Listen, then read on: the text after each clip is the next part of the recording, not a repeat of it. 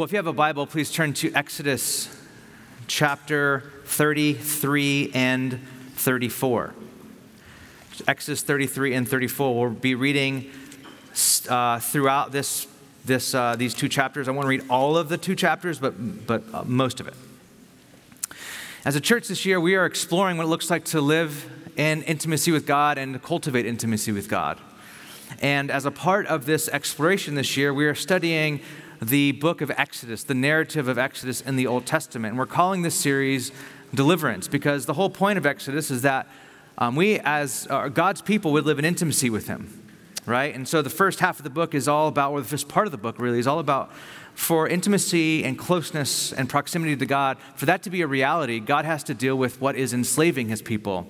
And that was Pharaoh in Egypt. And God dealt with them with a mighty hand and outstretched arm and delivered his people. And now they've been wandering in the wilderness and come up to Mount Sinai, where they've been given the covenant law of what it looks like to live in communion with God. But what we have been finding is that once intimacy with God is attained, once nearness with God is attained, things are not automatically great. Intimacy with God can be a dangerous thing because of our deeply ingrained patterns of rebellion and waywardness. Israel really quickly, as we learned last week, went back to false gods. They worshiped a golden idol, a golden calf, and called that calf Yahweh and worshiped Yahweh through that calf. And God was beyond angry. He was beyond hurt. This was Israel cheating on God on their wedding night. Today, we're going to read about renewal, because chapter 32 that we studied last week should be read with chapter 33 and 34. If I was a good pastor, I would have done that, but I didn't. I just let you sit with 32 for a whole week, and we're now getting into 33 and 34. And this really answers the question, if you've ever found yourself asking, what is God like? What is God like? There is no better text in the Old Testament that reveals God's character than this one. This is actually called the John 3:16 of the Old Testament. And so let's read. I'm going to pick up in chapter 33, verses 1 through 6. I'll just tell you where I'm going, and you just keep following along, all right? We'll read to partly chapter 34, and then I'll pray. Verse 1.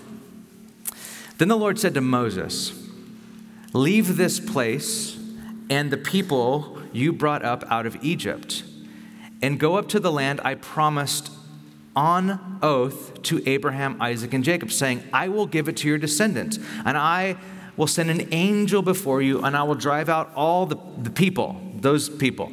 Verse 3. "Go up to the land flowing with milk and honey. But I will not," listen to this, "I will not go with you, because you are a stiff-necked, stubborn people, and I might destroy you on the way." This is the Bible, guys. This is like for real. When the people heard these distressing words, they began to mourn, and no one put on any ornaments. For the Lord had said, "Tell the Israelites, you are a stiff-necked people, and if I were to go with you, even for a moment, I might destroy you.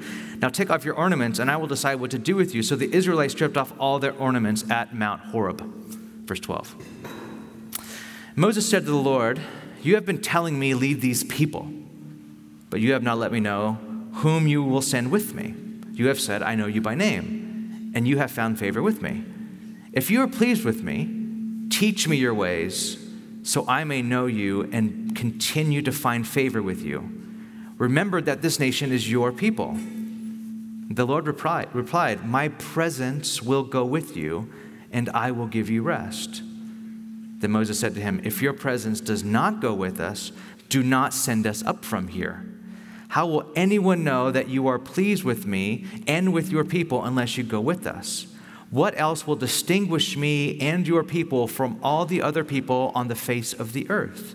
And the Lord said to Moses, "I will do the very thing you have asked, because I am pleased with you and I know you by name." And then Moses said, "Now show me your glory."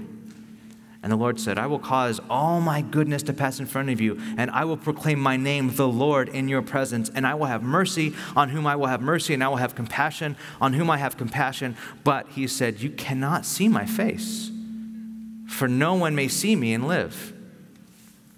Then the Lord said, "There's a place near me where you may stand on a rock. And when my glory passes by, I will put you in the cleft of the rock and cover you with my hand until I have passed by. Then I will remove my hand, and you will see my back, but my face must not be seen. And the Lord said to Moses, chisel out 2 stone tablets. Skip down to verse 4. So Moses chiseled out the stone tablets, like the ones, and went up to Mount Sinai early in the morning, as the Lord had commanded him. And he carried the 2 stone tablets in his hands. Then the Lord came down in the cloud and stood there with him and proclaimed his name, the Lord. And he passed by in front of Moses, proclaiming, the Lord, or Yahweh, Yahweh, the compassionate and gracious God, slow to anger, abounding in love and faithfulness, maintaining love to thousands, and forgiving wickedness, rebellion, and sin.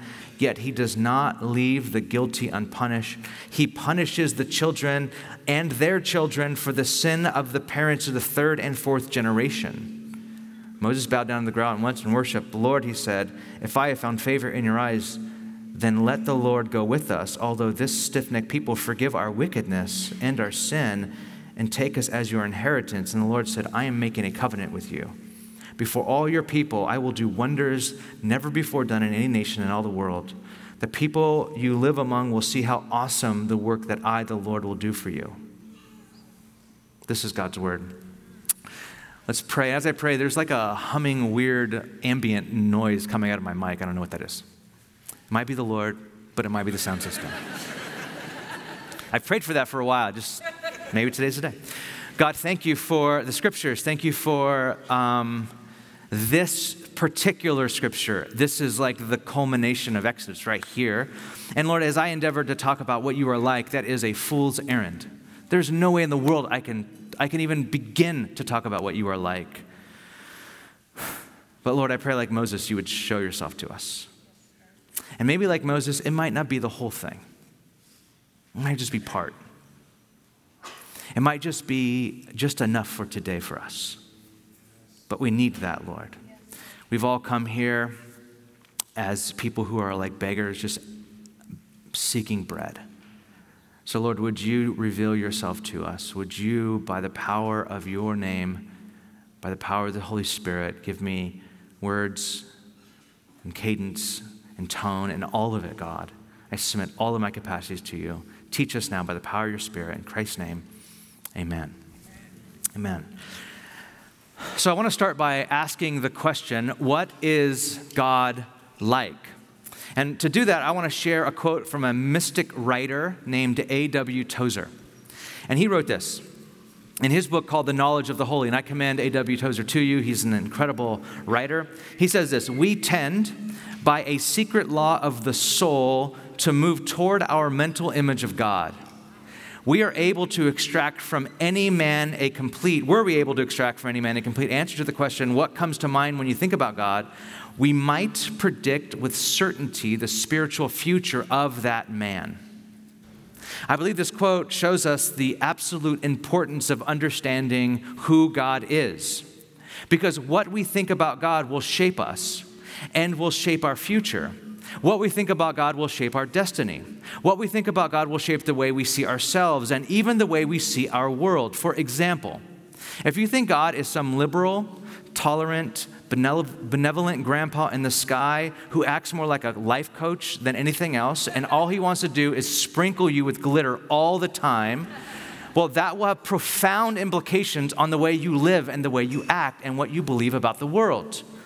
If you think of God as like this homophobic racist who is at war with the world and just wants to fight, he wants you to fight for your God-given country, that will shape the way you act and shape the kind of person you are as well.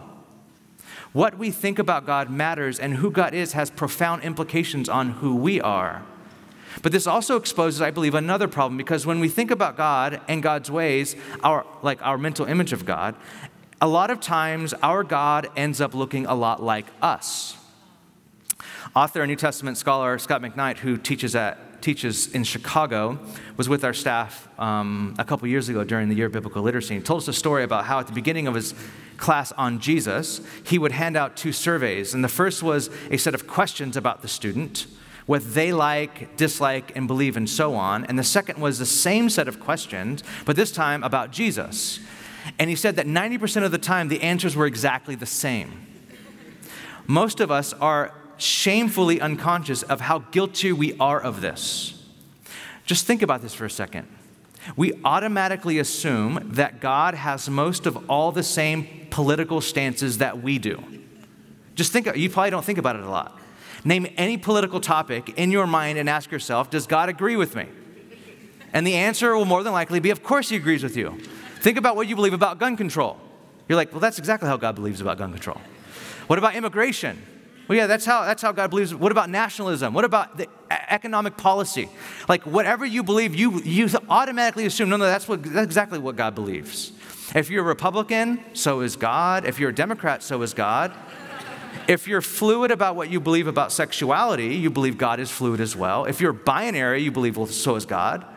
And what I'm saying is, we tend to reduce God's ways to our ways, his thoughts to our thoughts, and even what he's like to what we're like.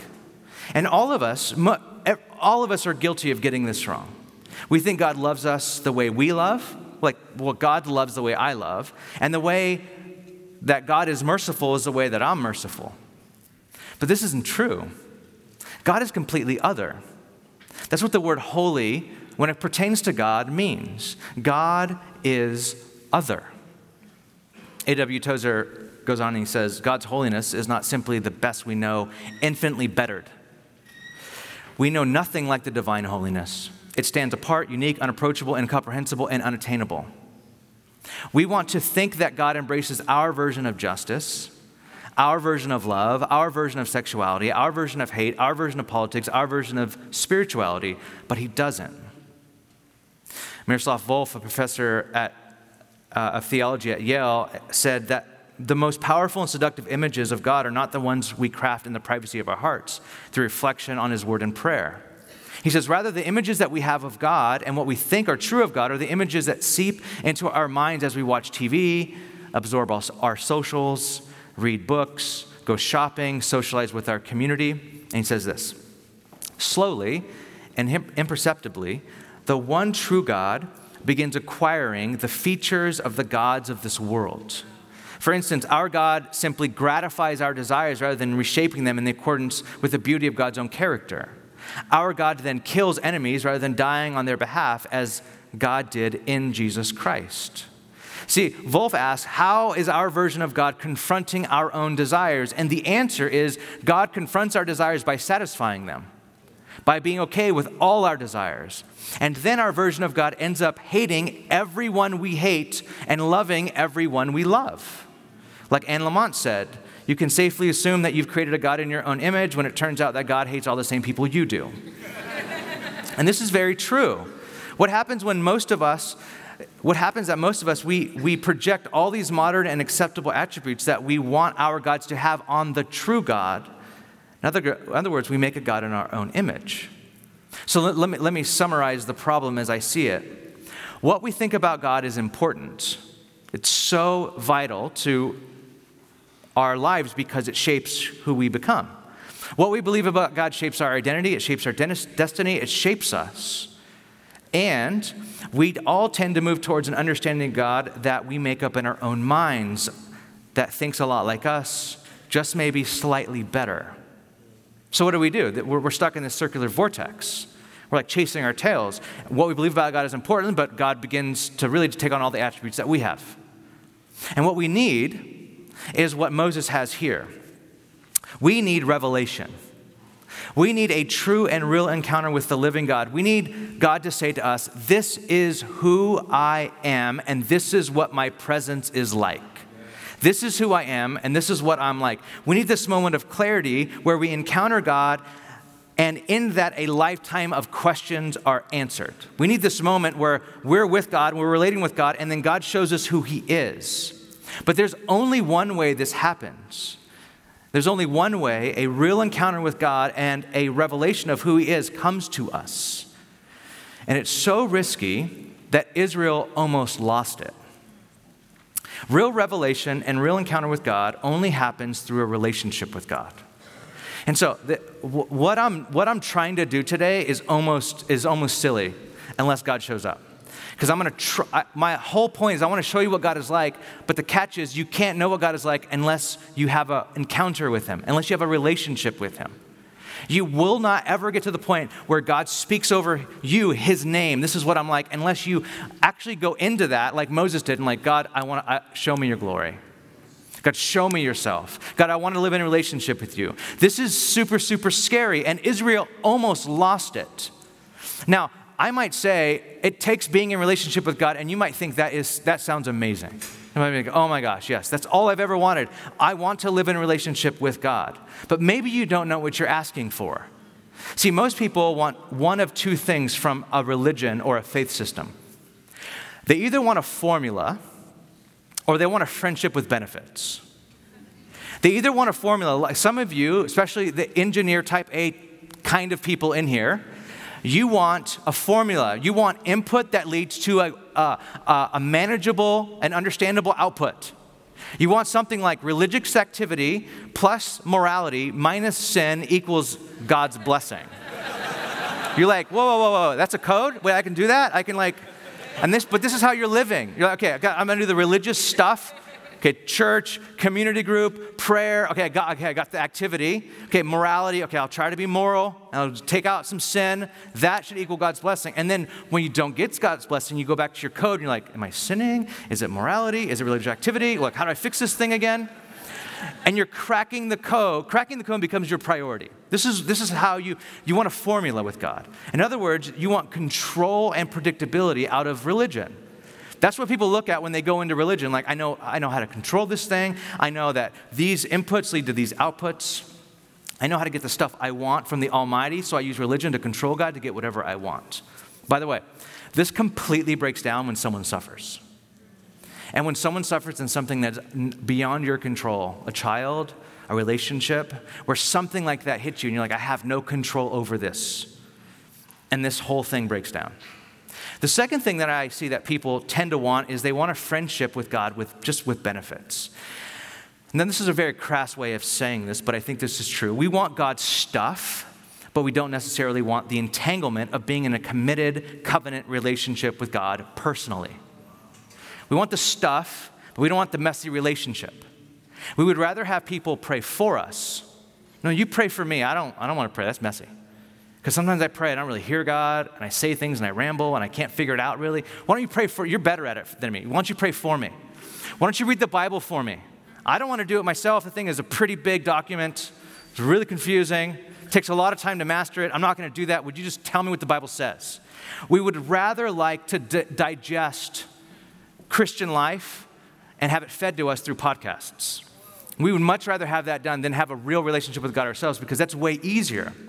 See, what we want all the feels of being in a relationship, being close to God, without all the messy stuff and the hard stuff of really being in true relationship with God. And this point right here, this is actually what God proposes to Israel at the beginning of chapter 33. He actually says to them, hey, I'm going to give you the promised land. I'm going to lead you up out of this place. I'm going to take away all the ites, the Hivites, the Canaan, all the ites, all those people. I'm going to get rid of them. I'm going to clean out the land. I'm going to give you the land I promised you. I'm going to drive out all of your enemies. I'm going to bless your life. I'll do everything I said I would do when I led you out of Egypt. But here's the thing. I'm not going to go with you myself. There'll be no tent, no tabernacle, no sacrificial system, no Ark of the Covenant, no presence in your midst. I mean, that's really messy stuff anyways. I don't know if you guys really want that kind of close relationship with me. How about this? I'm going to do everything I said I'll do, but you guys go, and I won't go with you. Now, this seems like a dream scenario. If that was truly given to you as a proposal, many of you would take that. I mean, we get all the good stuff of God, but we don't have all the messy stuff of being in a relationship with God. I think I want that. Like God could be a side piece. God could be like SZA's song, The Weekend. Like God could be a trust fund of a dead relative, all the benefits and none of the relational requirements. Wait, this is a thing? I can do this? I think for most of our culture, we're trying to move more and more in this direction, especially in enlightened modern culture. There was a debate recently held by the Intelligence Squared people of the United States.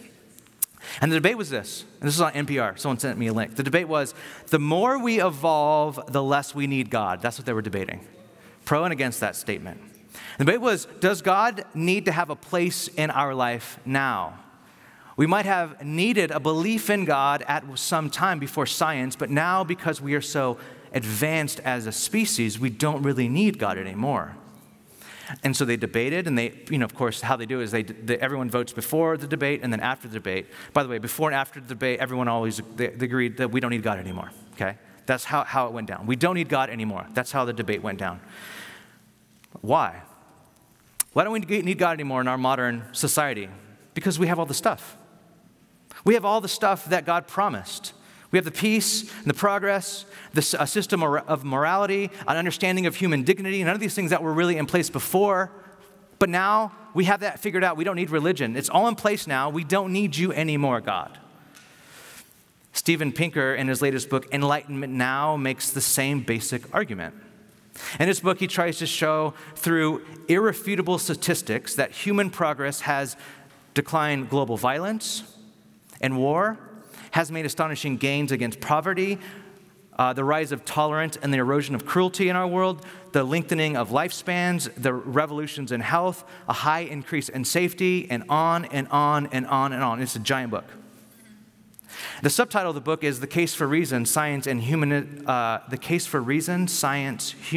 and Progress. His book says we have it all. Science and advancement of the human species has given us everything we possibly need. The world has never been better than it is right now. And yet, as humanity has attained more and more progress, at the same time, it seems we have lost meaning. His book cannot explain why at the same time progress is happening, there is more depression, drug abuse, despair, addiction, and loneliness in the most advanced liberal societies. If the world is so advanced and the world is so great, why are we all so miserable? There's a song I shared with you actually a couple years ago, and I think it's fitting here as well, by the band The 1975. And the writer of the song, Matty, he's an outspoken humanist. And he has this moment where when doubt for an atheist is belief, right? So this is a moment of doubt, which is a crack into belief, if you know what I'm talking about. So he says this, I've got a God-shaped hole and it's infected. That line still haunts me. It's like I've tried to cure my God-shaped hole myself with everything that I can think of, and all it's done is it's infected the hole, and it's more and more noticeable. It's more and more painful. It's more and more apparent in my life. I have a God-shaped hole, and it's infected. That's infected, and I'm petrified of being alone, and it's pathetic. And then the chorus goes, if I believe you, will that make it stop? Like this ache I have, will that make it stop? If I told you I need you, is that what you want? I'm broken and bleeding and begging for help. I'm asking you, Jesus, show yourself. What is this? Well, this is so fascinating. What is this thing that these cracks, as philosopher Jamie Smith calls cracks in the secular, where we have everything that we'd ever would want. So the advancement of our society and our species is beyond anything anyone would have thought possible, 500 years ago. But still there's this ache and this longing. What is that? I think it's the ache that we all have no matter how advanced we get, how much we believe in the sciences and human progress, though that's all great. There is still something missing, and I think it's exactly what Moses wanted. He said, show yourself to me, God. Show me meaning. Show me yourself. The answer is not religion. Hear me, I'm not saying it's not a system of belief. The answer is God's presence. God gave Moses and Israel the opportunity to have it all the progress, all the advancement, all the milk, all the honey, but without him, and they wisely said, no way. They knew enough about God to go, if we had all God's stuff, but without God, this would mean nothing. This is Moses' interaction and exchange with God. He says in Exodus 33, verse 12, Moses says, you have said, God, I know you by name, and you have found favor with me. Well, if you're pleased with me, teach me your ways so I may know you. Teach me your ways, like who you are, what you're like, because I want to know you, and I want to continue to find favor with you. Life with you, there is nothing like it. We want you more than anything else. Remember that this nation is your people. And the Lord replied, my presence, the word there is like my face, will go with you, and I will give you rest. And Moses said to him, let's make something very, very clear here. If you do not go with us, if your presence does not go with us, do not send us up from here. What if this was like literally our prayer every morning? Like, God, I want to go to work, but I'm not going to go unless you go. Like literally, we'll not go. Like, what if that was our heart? Like, our heart was so, I want the presence of God to go with me everywhere. God, how else will people know I'm set apart, I'm yours, unless you go with us? I mean, Moses gets it. Moses knows enough about God to get this here. Don't leave me. You can actually keep the stuff, God. We want you. That's what we want. Now, what's happening here? What's happening in this whole exchange? What's happening here is relationship. This is a back and forth relationship with God. This is God saying, Moses, I can't go with you guys. The people are so stubborn. They're so irreverent. They literally just made a holy calf and worshiped it and said it was me. I can't do it. And Moses says, God, if you don't go with us, we're not going. You have to go with us. We're your people. And God says, okay, I'll go with you. And Moses said, okay, listen, if you don't go, we don't go. And then God's like, okay, deal, I'm in. And then Moses says, and it's almost like they're in relationship, and then Moses asks for a little bit more. God, could I see your glory? Like he knows that the relationship has got to a place where it's there. He can ask a really important, deep question that he can never ask before. It's like, can I see your glory? And God basically says, well, kinda. You can't see my face, but you can see my back. Now, by the way, I don't know what that means. Don't ask me what that means. If you know what it means, maybe you should write a book about it. But I have not found anyone who knows what that means.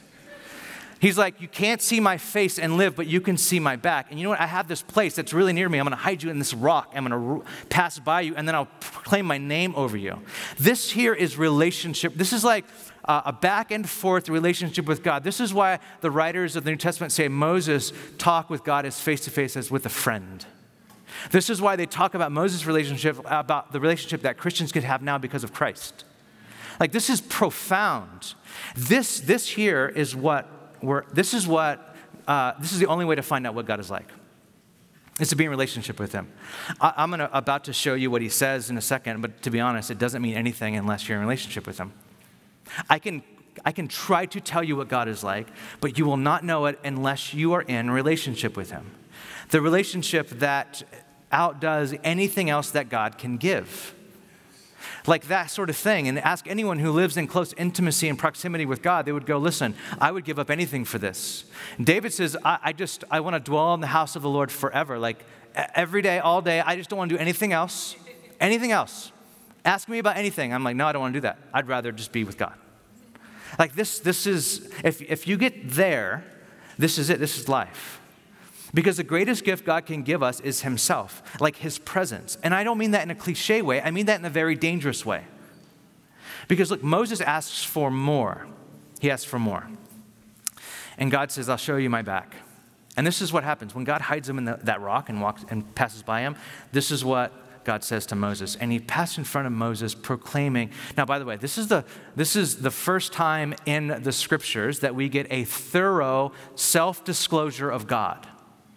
Like, what is God like? And you're like, well, he's kind of like this. He's kind of like that. Well, you can also just go ask God, what are you like? And it's right here in Exodus 34. He's like, this is who I am. Here it is. And some of you guys like this until you get to the end. You're like, whoa, what's up with that end part? Like I'm all in it. I'm in 100%. And then you get to the end about him punishing things. That seems mean. So let's talk about this. He says, the Lord, that's his name. Yahweh, Yahweh, the compassionate and gracious God. Slow to anger, abounding in love and faithfulness, maintaining love to thousands and forgiving wickedness, rebellion, and sin. Yet he does not leave the guilty unpunished. He punishes the children and their children for the sin of the parents of the third and fourth generation. Now, let's just sit with this for a second. First of all, notice all of these words are relationship words. This is all about God and how he relates to his people. So when God shows himself, he doesn't say, Moses, I'm going to show you who I am. And he doesn't list off attributes. He doesn't say, I am all-knowing, all-powerful, everywhere, all the time. He doesn't list off attributes. When God reveals himself to Israel, when God reveals himself to Moses, he does so through relationships and relationship words. He says, the Lord, compassionate. That's a relationship word. This word, theologian Phyllis Tribble has effectively made the case that this term is related to the noun, the Hebrew noun for womb. What God is saying is that I am like a mother towards her child. I have womb-like mother love. That's what I'm like. That is a relationship word, by the way. Like a mother's love. All the moms that were up here, the love towards their child, that womb-type love, God's like, compassionate, that's me. That's what I'm like. That's what I'm like. Gracious. This word is unmerited favor, given without cause or warrant. Just like a baby, like you did nothing to deserve my love, but all of my love is for you. And then the next phrase, slow to anger. Now notice, it says slow to anger, not I never ever get angry. Some of you guys just hear slow, and you don't even hear anger part. Like, oh my gosh, God, he's slow to anger. Yeah, but there's anger in the word. He gets angry.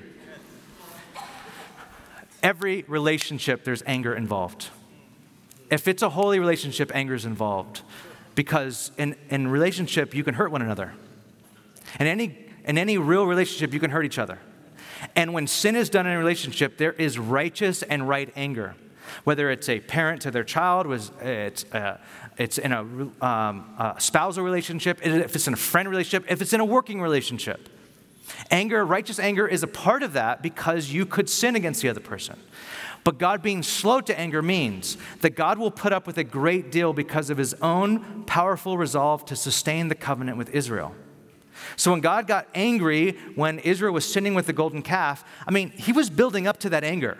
If you read the wilderness wanderings, they were complaining a lot, a whole lot. And then finally, when God shows himself to them and reveals his glory on a mountain, and he says, here's all the covenant, do you say yes? They're like, we'll do it all. And then they don't do it, and they break half of the commandments on the first night. Then yeah, God was slow to anger, but he got angry. That's the thing. This might scare you a bit. But being in a relationship with God is being in a relationship with a righteous God that has anger. He also says he's abounding in love. He's overflowing in his rugged commitment to the promise he made to his people. He has a covenantal love that's rugged, that keeps on loving. Even through your sin, he keeps loving you through it. Even though through that sin, he might be punishing. Even though through that sin, he might be purifying. Even though through that sin, he might be disciplining. It's all done with abounding love. He says faithfulness is next. This is his complete reliability and his consistency to his own character. Not only is he abounding in love, he says he maintains love. And the number here is to thousands.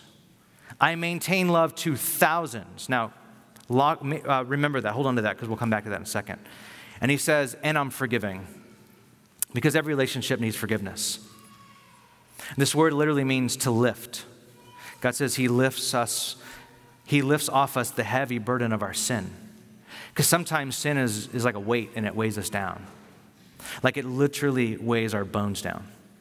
It weighs us down so much that it becomes a oppression or even a depression. And God said, I can lift that from you. There's 7 words or terms here that God says that he is. 7. To show how committed to Israel he is. And all of these words are to be taken as a whole. These 7 words talk about how he's really in relational commitment to Israel. But remember, there are also 2 negatives at the end. God does not leave the guilty unpunished, meaning he does not acquit sin, and he visits the guilty with punishment. And it says to the 3rd and 4th. Now, we might think God is just glitter bombs everywhere on everyone who ever does anything bad, and he showers everyone with forgiveness. But that would be a very wrong picture of the true and living God.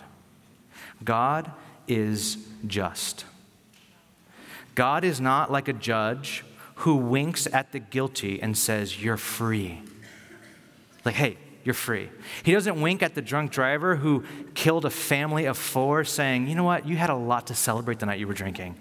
I get it. You're free." He doesn't do that. He doesn't wink at the law enforcement officer that takes the life of an unarmed man and say, "It was dark and you had to make a judgment call. I get it. You're free." When that happens in our society, something in us gets so angry. God is just. God is just. He is not like an unjust judge. If he was, he would not be holy enough to be worshiped. God is other. God takes every offense that you do, as big as a murder and as small as hatred in your own heart. And he hates it. He hates it. He doesn't go, "Well, this one's not as bad as this one, so it's all good." He's completely and utterly holy, so he hates all of it. He's completely compassionate and full of love, and he judges sin. And if you want to learn how to relate with God, you should get your mind around both of those things. And it might seem like a contradiction to you, to be honest. That's hard to do. That's hard to deal with. Like, wait. How is he completely forgiving and he judges sin? How does he do that? How is he abounding in love, but also doesn't let the guilty go unpunished? How does he do that? Well, first of all, here's a couple of hints. He uses 7 words to describe the characteristics of love and compassion and forgiveness and slow to anger. He uses 2 words to describe how he judges sin. He uses, when he says, I show forgiveness to thousands, or love to thousands, he says thousands, and then he visits the sin of a few. There's the way it's written, there's a complete imbalance here. But it's not an imbalance that would tilt towards, well, God's just lenient. It's an imbalance toward God in his judgment is restorative. God doesn't go, "Oh, I can't wait to punish you for that thing. I can't wait to completely destroy your life because you did that thing." God in his loving kindness, forgiveness, comes upon sin to restore that person out of sin, to restore Israel out of sin, to restore us out of sin. And both of these things seem contradictory, and if they do seem contradictory to you, and they seem in tension, there's part of me that just says, you have to leave it there. You have to leave the contradiction there. You have to leave the tension there. The reason why is because the writers of Exodus, when they were writing these words down of God, they allowed both to be in contradiction and tension to live side by side.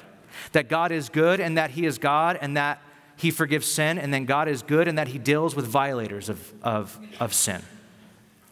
And as you read this text, it gives us no hint of how to work out this contradiction. God just says, "Moses, I'm both of these things. I'm completely loving and forgiving, and I punish sin. That's who I am. And if you get to know me, it might make sense and more sense to you."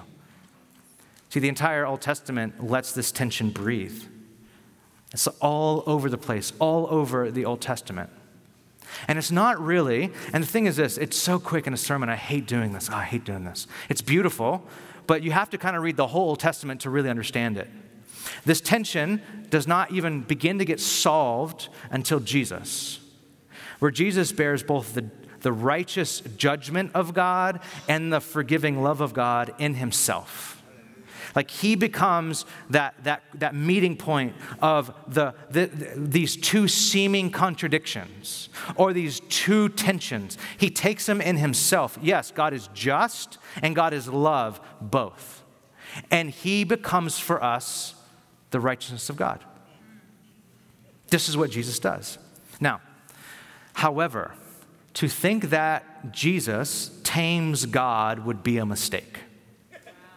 For you to think, oh, thank goodness, I'm in a relationship with Jesus now, not this guy in the Old Testament. That would be a big mistake. Jesus does not tame God for us. That is not what happens. He definitely makes God, because, Moses wants to relate with God face to face. Moses seems like a rare person that actually gets to do this. All of Israel, if you remember from earlier, is afraid of God. Like, no, you talk to God, Moses. We don't want to talk to him. We're too scared of him. Moses is like, okay, I'll talk to him for you. But Jesus makes God come near to us. But that doesn't mean he tames him. That would be a huge mistake.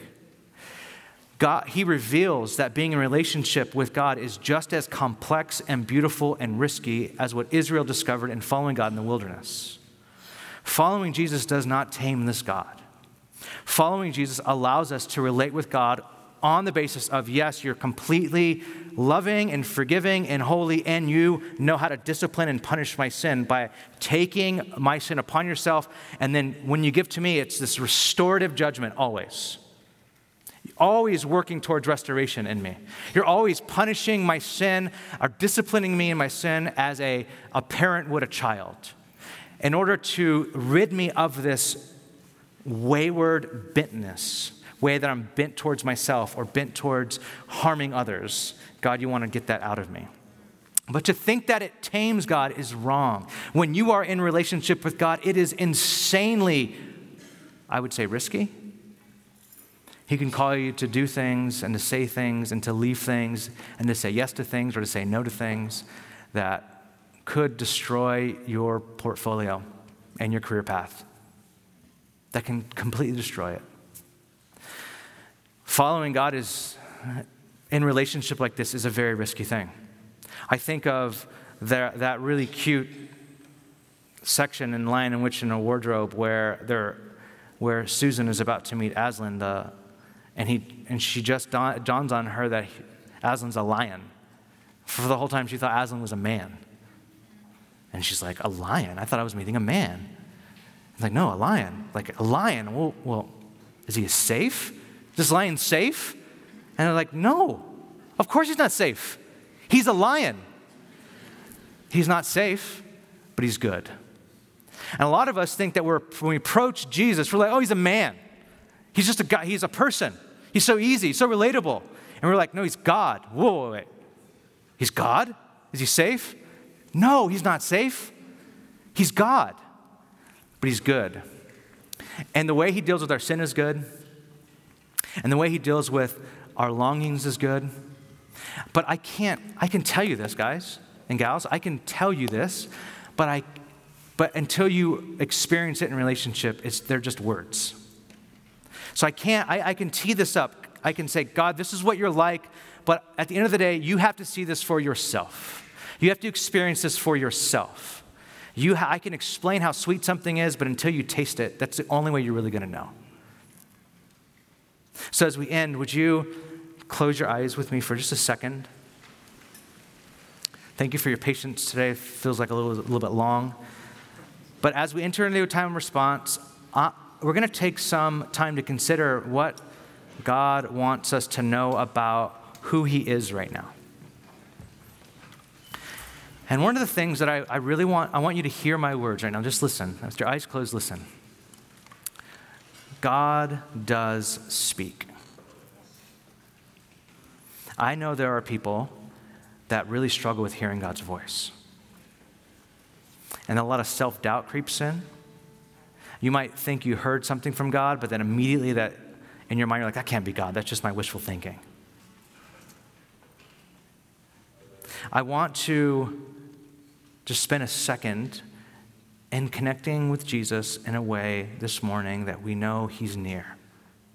So close your eyes. If you could, put out your hands with your palms up in your lap. It's like in a receiving position. Like if I was to hand you something. We just heard about how Moses had an intimate relationship with God face to face, like a friend. And how the Lord shared who he was with Moses. This is what I'm like. There was like no distance between them. Yes, he saw his back and not his face, but all that tells us there might be even levels of intimacy. Like it starts off with seeing his back and then we get to see his face. We don't know. But there was no need for a mediator. It was God and Moses. And for us, our mediator is Jesus. There is no need for another mediator. I don't have to pray for you. Though prayer is amazing, you can hear God yourself. The Lord's presence was with Moses. So, in this moment right now, just between you and God, get a sense of where his presence with you is right now. He said he would never leave you or forsake you. If you can, try to locate him. Where is he? Where's God? And draw near him.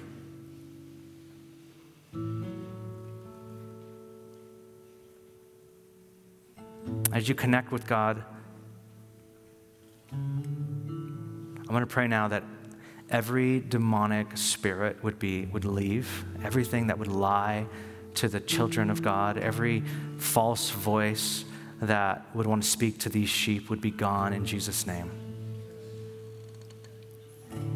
As you connect with God, simply ask him this question: Lord, what do you want me to know about your holiness and your goodness and your love?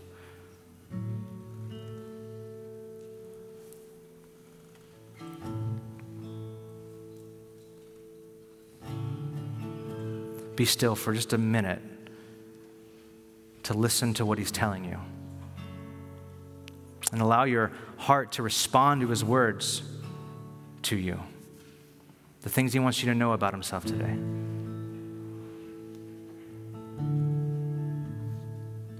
Holy Spirit, come. You might be given a vision, an impression, a phrase, a single word. I trust that God is speaking. For those that think that's wishful thinking, I was actually thinking that last night. It just popped into my head again right now. That could be God. Would you receive that now as the voice of God speaking to you? If any of you in here heard a condemning word, like a word that makes you want to run, and you're a Christian, let me remind you, there is now no condemnation for those that are in Christ Jesus.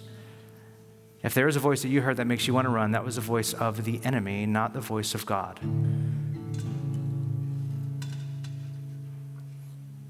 And so maybe God does want to tell you though, something about that scares you, but God would never make you run from him. He would draw you to him. So whatever that is that you heard, would you be drawn to God through that?